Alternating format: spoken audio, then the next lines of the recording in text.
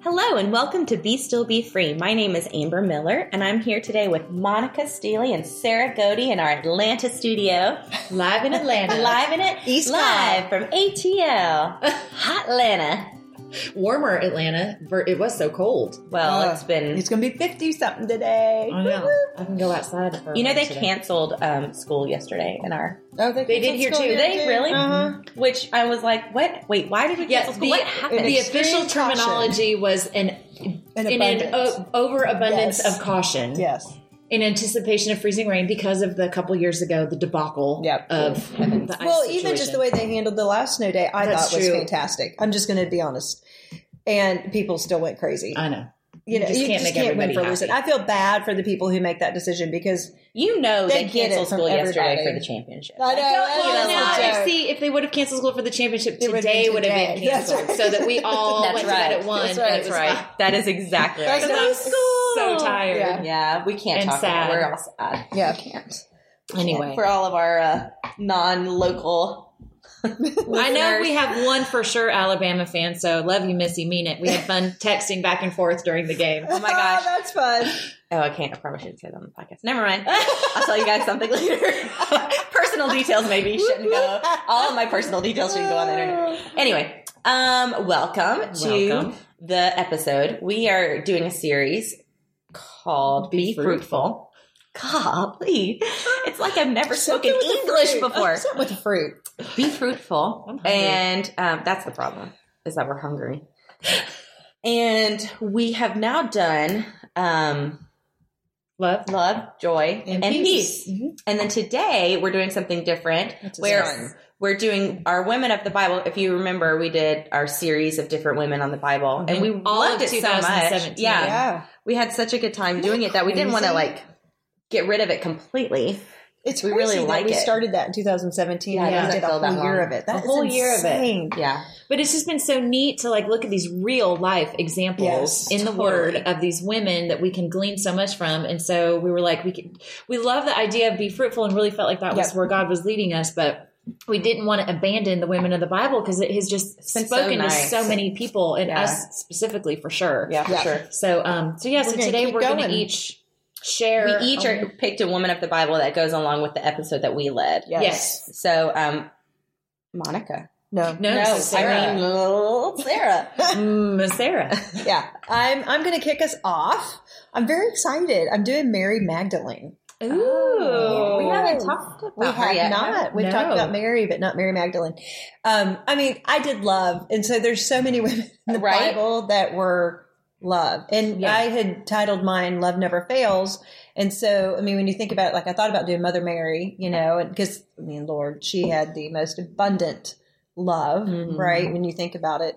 But there were so many, and I just started doing a little research, and it happened upon Mary Magdalene, and I thought, man, I had 3 points the week of my series, and one was loving yourself with the right perspective, for the right motivation, and then I went through just different things about how love never fails and what that looks like. And Mary is a fantastic example of all 3 of those. So let me kick it off.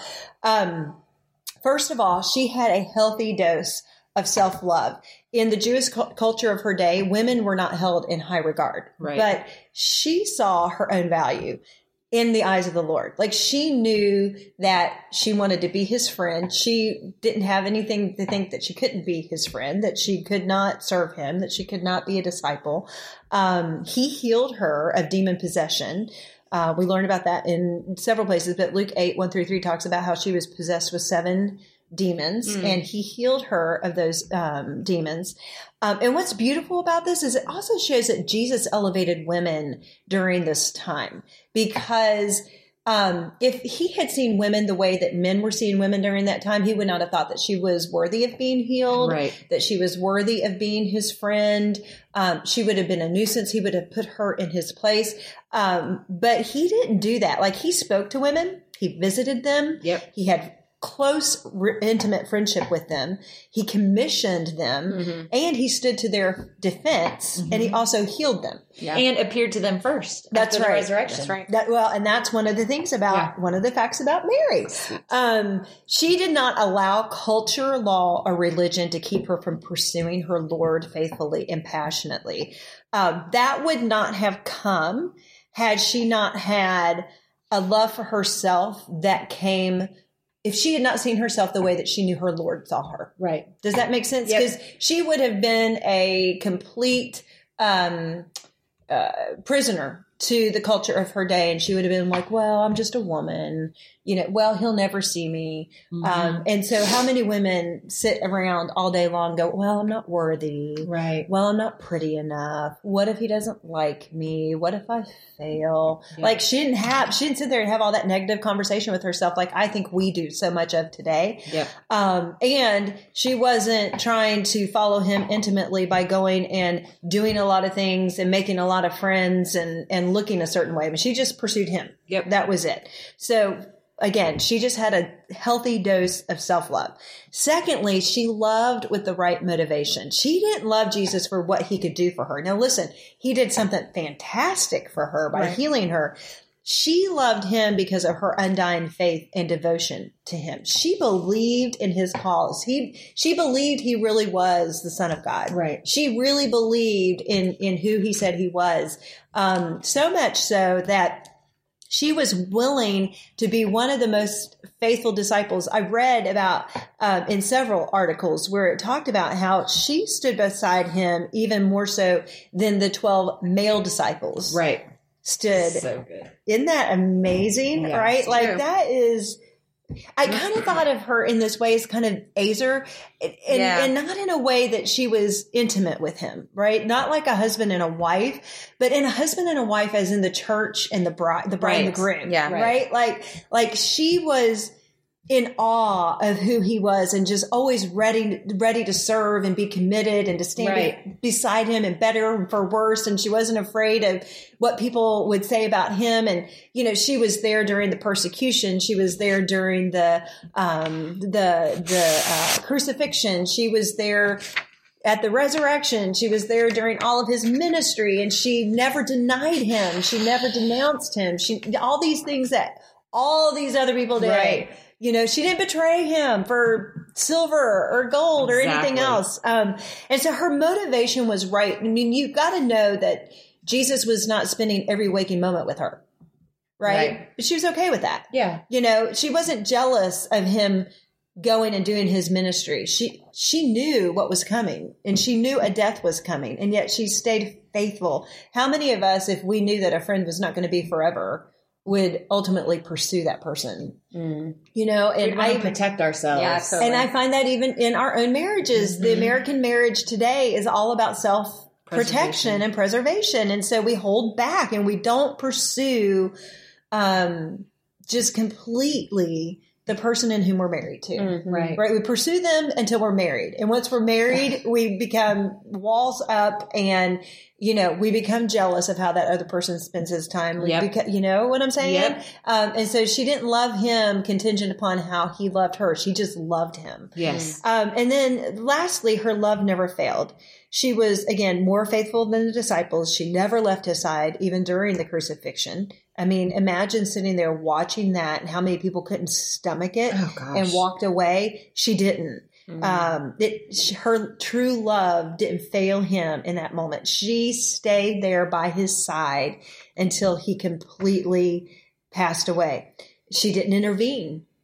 Right. I think about this. How many women today, when we see something happening to someone we love that we don't think is necessarily fair or isn't what we want and we're losing control of the situation, how many times do we throw a temper tantrum? How many times do we get involved? How many times do we say, you shouldn't go to the mission field, when really it's not about he shouldn't go to the mission field. It's you don't want him to go to the mission field. She didn't say you shouldn't die on the cross or come on, Jesus, you're God's son, come down. Like she didn't intervene. She didn't tweet about it. She didn't tweet about it. Yeah. And she didn't get snarky or nasty or anything else. She just sat at the foot of the cross. Yeah. And wept and cried and waited until that happened. And it hurt her. And she didn't like what she was seeing, but she knew that true love wasn't wrapped up in the circumstances. Right. She was loving for a greater cause, for a greater end, for a greater calling. And even though this was Jesus, I think it's a perfect example of how we are supposed to love the people in our lives. She prepared his body before his death. She prepared his body after his death. She came to put spices in the tomb, which is when she found out he wasn't there. And she was one of the first to believe in his resurrection. Not only was she the first that he saw, she was one of the first to believe. Because if you remember when she went to the disciples and she said, the one in whom we love is gone. Yeah. He is risen. They were like, you're crazy, woman. Right. Mm-hmm. You know, you are crazy. She believed the hard truth. And how many times are we unwilling to believe the hard truth because it doesn't feel good? It doesn't feel right. It doesn't meet our need. Again, that thing, that need for control. We can't control that person or that circumstance. In her, we see what Christ is able to do for women. And I think that's really, really cool, because I think we live in a culture that wants to believe that Christianity is female suppressive. Right. Humanity is female suppressive. Yeah, totally. God showed the equality. Yeah. He showed the necessity. And it is not by accident that all these women are in the Bible for us to learn. Exactly. That's right. If he was female suppressive, he wouldn't have put women in the Bible to elevate, to teach, to inspire, to be encouraged by. And we certainly wouldn't have 2 books named after women. That's right. That's right. When he first met her, she was an afflicted, tormented soul, but Jesus healed her of her insanity, because when she was under the demonic possession, she came off as just being a very insane woman.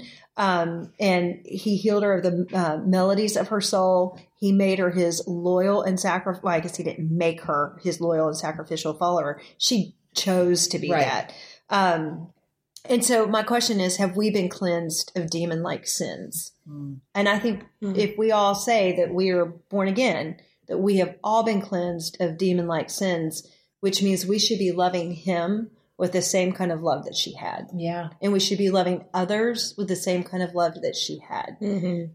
Because we've experienced the same kind of redemption that she did. Yeah. A further lesson is that of what a woman can do for the one who has done so much for her. This shows the importance of what a woman can do in the life of someone she loves. Once Mary was healed and saved, she practiced her faith in following Jesus, in ministering to him and his disciples of her substance and witness to his death and resurrection to others. Are there not 1,000 ways in which converted and consecrated women can serve the Master acceptably? Mary's gratitude and love manifested itself in devotion to Christ. She owed much, gave much, loved much, served much. Has he expelled Satan from our lives? If so, are we loving and serving him to the limit of our capacity, daily witnessing to the power of his resurrection? And that was a fantastic little article that I'm going to link to in our notes, that if you want to go through and just read about Mary and what her devotion to him looked like and how we should be looking like that ourselves. Awesome. So, yeah. Awesome. That's my woman. Mary Magdalene. We may need to do a deep dive. I Listen, know. to say, I think we need more time for Get this. in on some Mary. Because I want to hear more. I know. Okay, so Monica. So I Joy. I have joy, and there was a few different ways I could have gone. We I sang just that can't last help time. it. I know. It's Where? Down in my heart. Where? Down in my heart. So I had thought about doing it like Elizabeth and Mary, because we know when they were both pregnant, Yes. like there was like the outward expressions of joy. And Mary's like whole song is about joy and like all of that. But I ended up going with a little servant girl called Rhoda. Aw, So here's Rhoda. Rhoda's story is found in Acts 12, 13 to 15. And the context is that Peter was in prison. Herod had sent him there. And while in the night, it said, Peter was asleep, chained to 2 guards, and an angel of the Lord came and unshackled him and unlocked the doors and escorted him out of the prison, unbeknownst to everybody around there. And so Peter's just going along with the angel. And when he's released and gets out, the angel departs, and he suddenly like comes to his senses and realizes what happened. And he goes straight to Mary's house, who is the mother of John Mark, where there were many other disciples and followers of Christ gathered together, and they were praying. So it was the middle of the night. but everybody was at this house and praying. So the scripture says in the NIV, Peter knocked at the outer entrance, and a servant girl named Rhoda came to answer the door. When she recognized Peter's voice, she was so overjoyed she ran back without opening the door and exclaimed, "Peter's at the door!" And everyone said, "You're out of your mind." But she kept insisting that it was so. And the ESV I also loved. It said, when he knocked at the door of the gateway, a servant girl named Rhoda came to answer. Recognizing Peter's voice, in her joy, she did not open the gate, but ran in and reported Peter was standing there. They said, "You're out of your mind," but she kept insisting that it was so. And what I loved about that is we had talked about how joy is definitely an internal thing. It's a fruit that is grown. But everything that we see in the Bible, when they talk about being joyful, is the expression of joy. And we talked about how a lot of times it's a verbal expression, and how Christ's words on the cross, "It is finished," could have been his outward expression of joy, of just his declaration. And so I loved several things about this. I loved that her joy was so full that she didn't question the joy. She heard his voice. It says clearly she heard his voice, but she did not open the door to see who it was. But she was so excited that she just turned around and ran back in to tell everybody. She knew who it was just by the sound of his voice. This is just like Mary and Jesus. Yes. Because as soon as he said Mary, she knew. She heard his voice. By the voice. Interesting. And she leaped in joy and went and told the disciples, "He's alive, he's alive." Yeah, that's so true. That's so true. Her joy was so full that she had a physical reaction. She turned around and ran. She couldn't contain herself. She had to run. Her joy was so full, she had a verbal reaction and exclaiming, "Peter's at the door!" Use the exclamation points. Very excited. And her joy was so full that she refused to let anyone else tamper it down. They kept telling her she was crazy and had lost her mind. They probably were even saying, "You're just a servant girl." Yeah. What do you know? And she kept insisting. She kept insisting that it was so. Yeah. And in the week that I did joy, we talked about how there's joy to be found in these various facets of our lives, how there's joy in community, there's joy amongst our enemies, there's joy in faith, there's joy in all these different things that I had talked about. And Rhoda here displays joy in faith. And in 1 Peter, he writes, "Though you have not seen him, you love him. And though you do not see him now, you believe in him and are filled with an inexpressible and glorious joy, for you're receiving the end result of your faith, the salvation of your souls." And I know that verse is talking about Jesus, but to Rhoda, who was a servant girl, Peter was probably the physical embodiment of Christ, who had gone back up to heaven at this point. And she just simply hears his voice and believe it's him. And imagine the joy we would feel a million times more so than Rhoda if we simply believed it was Jesus when he knocks at the door and we hear his voice without seeing his face. Yeah. Do we know him well enough to know his voice and to be so joyful without physically seeing anything? Yeah. So it's just a small, quick little illustration, but I just loved all of her reactions. I loved her vivaciousness. Yeah. I loved her perseverance and her insistence. Her willingness and vulnerability. Yeah. Right? To even be vulnerable. You just think, we talk ourselves out of things. Oh, that can't be. Oh, no, that doesn't make logical sense. She didn't care about logic. She didn't care about logic. And I just love imagining. So here's where the creative writer side comes out of me. This is what I want in heaven. I want to sit down with her or have God replay the movie of the whole scenario, leading up to that, her in a house where Peter's teaching and her on the sides, preparing a meal, but really listening in and absorbing it all and taking it all in. Why was she what was her personal connection to Peter, or in what ways that he enriched her life before that moment to make her so joyful that he returned? That's so interesting. I love that. So anyway, that is interesting. I just wanted to. When you guys think of joy, is there anybody that comes to your mind specifically, woman wise, of the Bible? Oh gosh. Put me on the spot. I know, right? It's okay if not. We can move on. It's fine. I just didn't know. Wasn't prepared. Don't think I have an answer. Deep dive. Right? Yeah. That's how we're going to feel in the next episode. This is not deep dive. What are we asking questions for? Monica. We didn't discuss that. Stay on point, please. Okay, well, let's move on to peace. Okay, yes. Peace. Well, so my initial thought for peace was to do Abigail, because she was keeping peace with or trying to keep peace with David, and her husband Naaman was an idiot and all that. But then I was like, oh, we did Abigail. Maybe we should find somebody different. So I Blue Letter Bibled, Shalom, what women are kind of I did the same thing Shalom mentioned in there. Okay. So this woman came up. And I was like, what? Is her name Sarah? No. Right. Yeah, no, of course. Sarah. So this woman doesn't have a name. She's one of the nameless women of the Bible. But she is called the Shunammite woman. Elisha and the Shunammite woman. So let me give you this story. And we can just talk about everything as we go.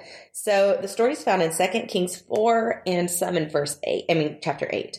The woman is described as wealthy, and she's married to a husband who's older. She lives in the village of Shunem, and she has no children. This woman got permission from her husband to set up a guest room for Elisha. He would come through the town a lot, and as he got older, she wanted to provide a service for the prophet, and so they fixed up a room for him so that in his travels he could stop and sleep. And that was her way of, or she and her husband's way of acknowledging that he was a holy man of God. Do you know I almost did her for No, love? you didn't. Are you serious? I read her story for mine too. Yeah. Oh, 'cause really? what an act of love. Oh, yeah, totally. Right? Yeah. Oh, I did not know that. Interesting. Cool. Okay. So, anyway, Elisha wanted to do something in return for the Shunammite woman because she'd been so gracious to him, and she kind of was wealthy, so she kind of had everything already, and there wasn't really anything that he could give her. But his servant, Gehazi. I don't actually know how to. Big G. Gehazi. I like Gehazi. Hey, G, what should I do for her? Yo, G. Yo, G, what should I do for this lady? So he said that she had no children, and her husband was old, so she wasn't going to be able to have any children. So Elisha then called the woman and told her that she would have a son. And I love her reaction Did to he that. call her on the phone? He called her on the cell phone, on the cellular device. And no, he called her in to talk to him, but she like kind of freaked out when he said that. She was like, "Oh my Lord, oh man of God, do not lie to your maidservant." Like, don't even get my hopes up. Well, wait a minute. Maybe Do she did. not At get the my same hopes time, up. she's like, wait a minute. Do I want to get... well. Do I want to start I like this my at this sleeping age? Isn't that true? You thought this was... No, I'm just kidding. That's ugly. Kids are a reward. They're beautiful. Gift from God. They're Gift from life-changing. So anyway, Elisha told her she was going to be a mother, and like a year later, she had a baby. 9 months? Maybe 9 months later. I don't know. A little while later. So then, like, the years go by. Some scholars think it's like 3 or 4 years that the baby that had grown up to be like a small child. And the little boy had gone out into the field to see his father, and he exclaimed, my head, and then collapsed. And so the father had the son carried back to the house by one of the servants, and the boy sat in the mother's lap until he died. Oh. And so the woman took the child up to Elisha's room and laid him on Elisha's bed and closed the door. And when her husband asked, she told her husband she was going to go see Elisha, didn't tell him that her son had died, but told him she was going to go see Elisha. And he was like, why are you going to go see Elisha? You know, it's not a special day or, you know, and she was like, no, I just need to go see him. So she took her servant and told the servant to like ride as fast as they could to go and see Elisha. So Elisha and Gehazi are on the top of their mountain, and they see her from a distance coming, riding really quickly. And Elisha's like, oh no, there must be something wrong. Gehazi, go and find out what's wrong. So Gehazi goes to meet her on the road, and he said, so this is Elisha, when the man of God saw her at a distance, he said to Gehazi, his servant, behold, there is the Shunammite. Please run now to meet her and say to her, is it well with you? Is it well with your husband? Is it well with the child? And she answered, it is well. Wow. And the word used for it as well is shalom. Wow. Well, that just gave me chills. Isn't that amazing? So Gehazi met her on the road, and she could have been like, no, it is not well. The child that you got my hopes up for, that you supposedly blessed me with. We all know what a mama bear is like. Yes, right. Has now died. Uh-huh. No, it is not well. But she didn't. She said, it is well. Then she went up to Elisha and fell at his feet and said, please come and heal. Prostrate, not prostate. Remember? There's a difference. Fell at his As I said it, I knew. clinging to his feet, and Gehazi actually was like, back up, don't do that. And Elisha was like, no, she's good.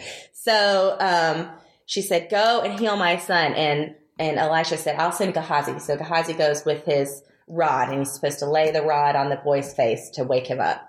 And she says, no, I am not leaving here until you go with me. She would not leave Elisha until he went with her. She was like, this is my child. You are going to come. Yeah. So then she and Elisha followed Gehazi. Gehazi met them on the way back and was like, I did the rod thing. It didn't work. And so Elisha was like, okay, let's do this. So Elisha and Gehazi go into the room with the dead little boy and close the door and pray.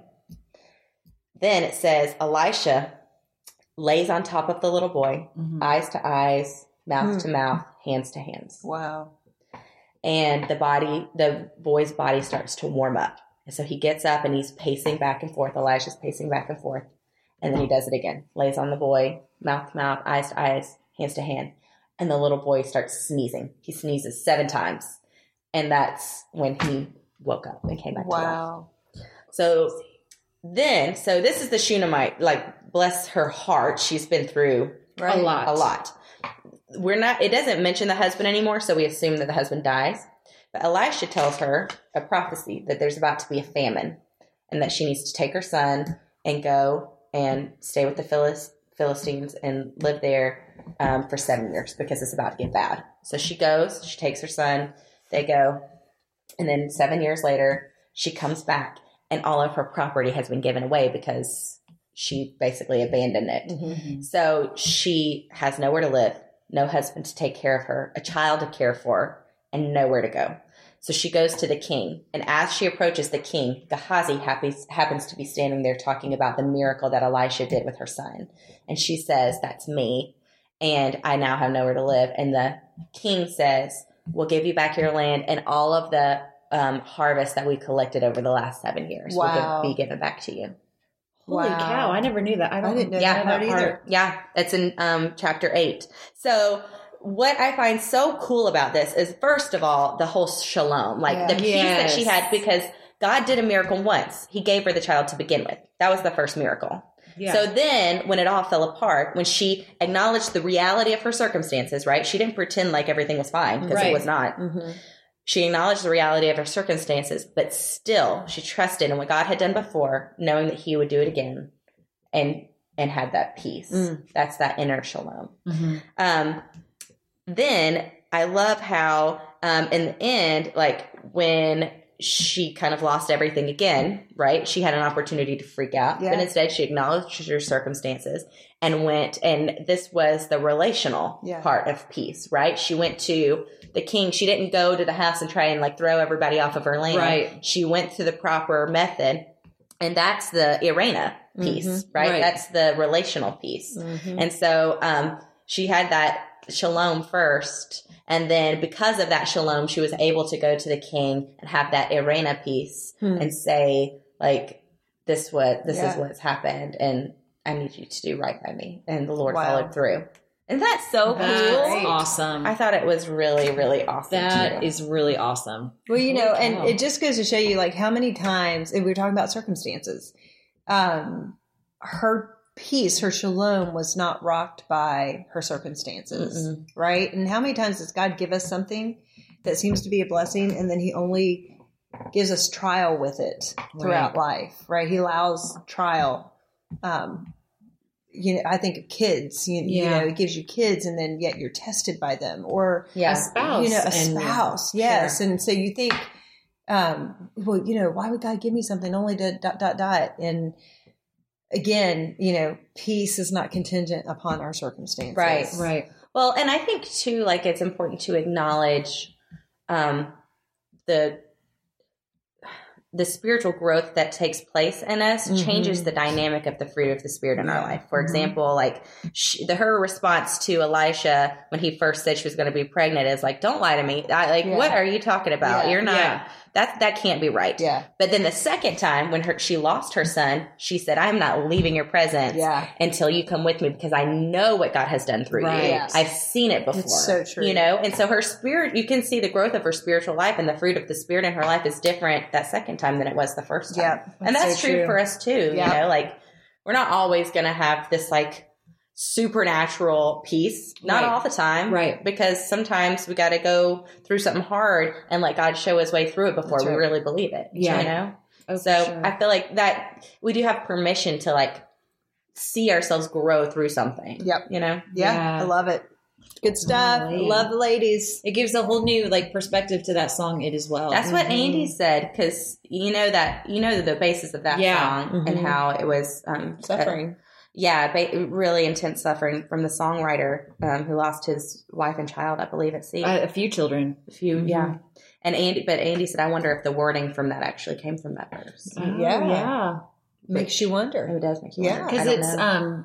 when peace like like a river attends my attends way. Isn't that interesting? And then how about It is Beth well. saying that peace is like a river? Yeah. But yeah, it is.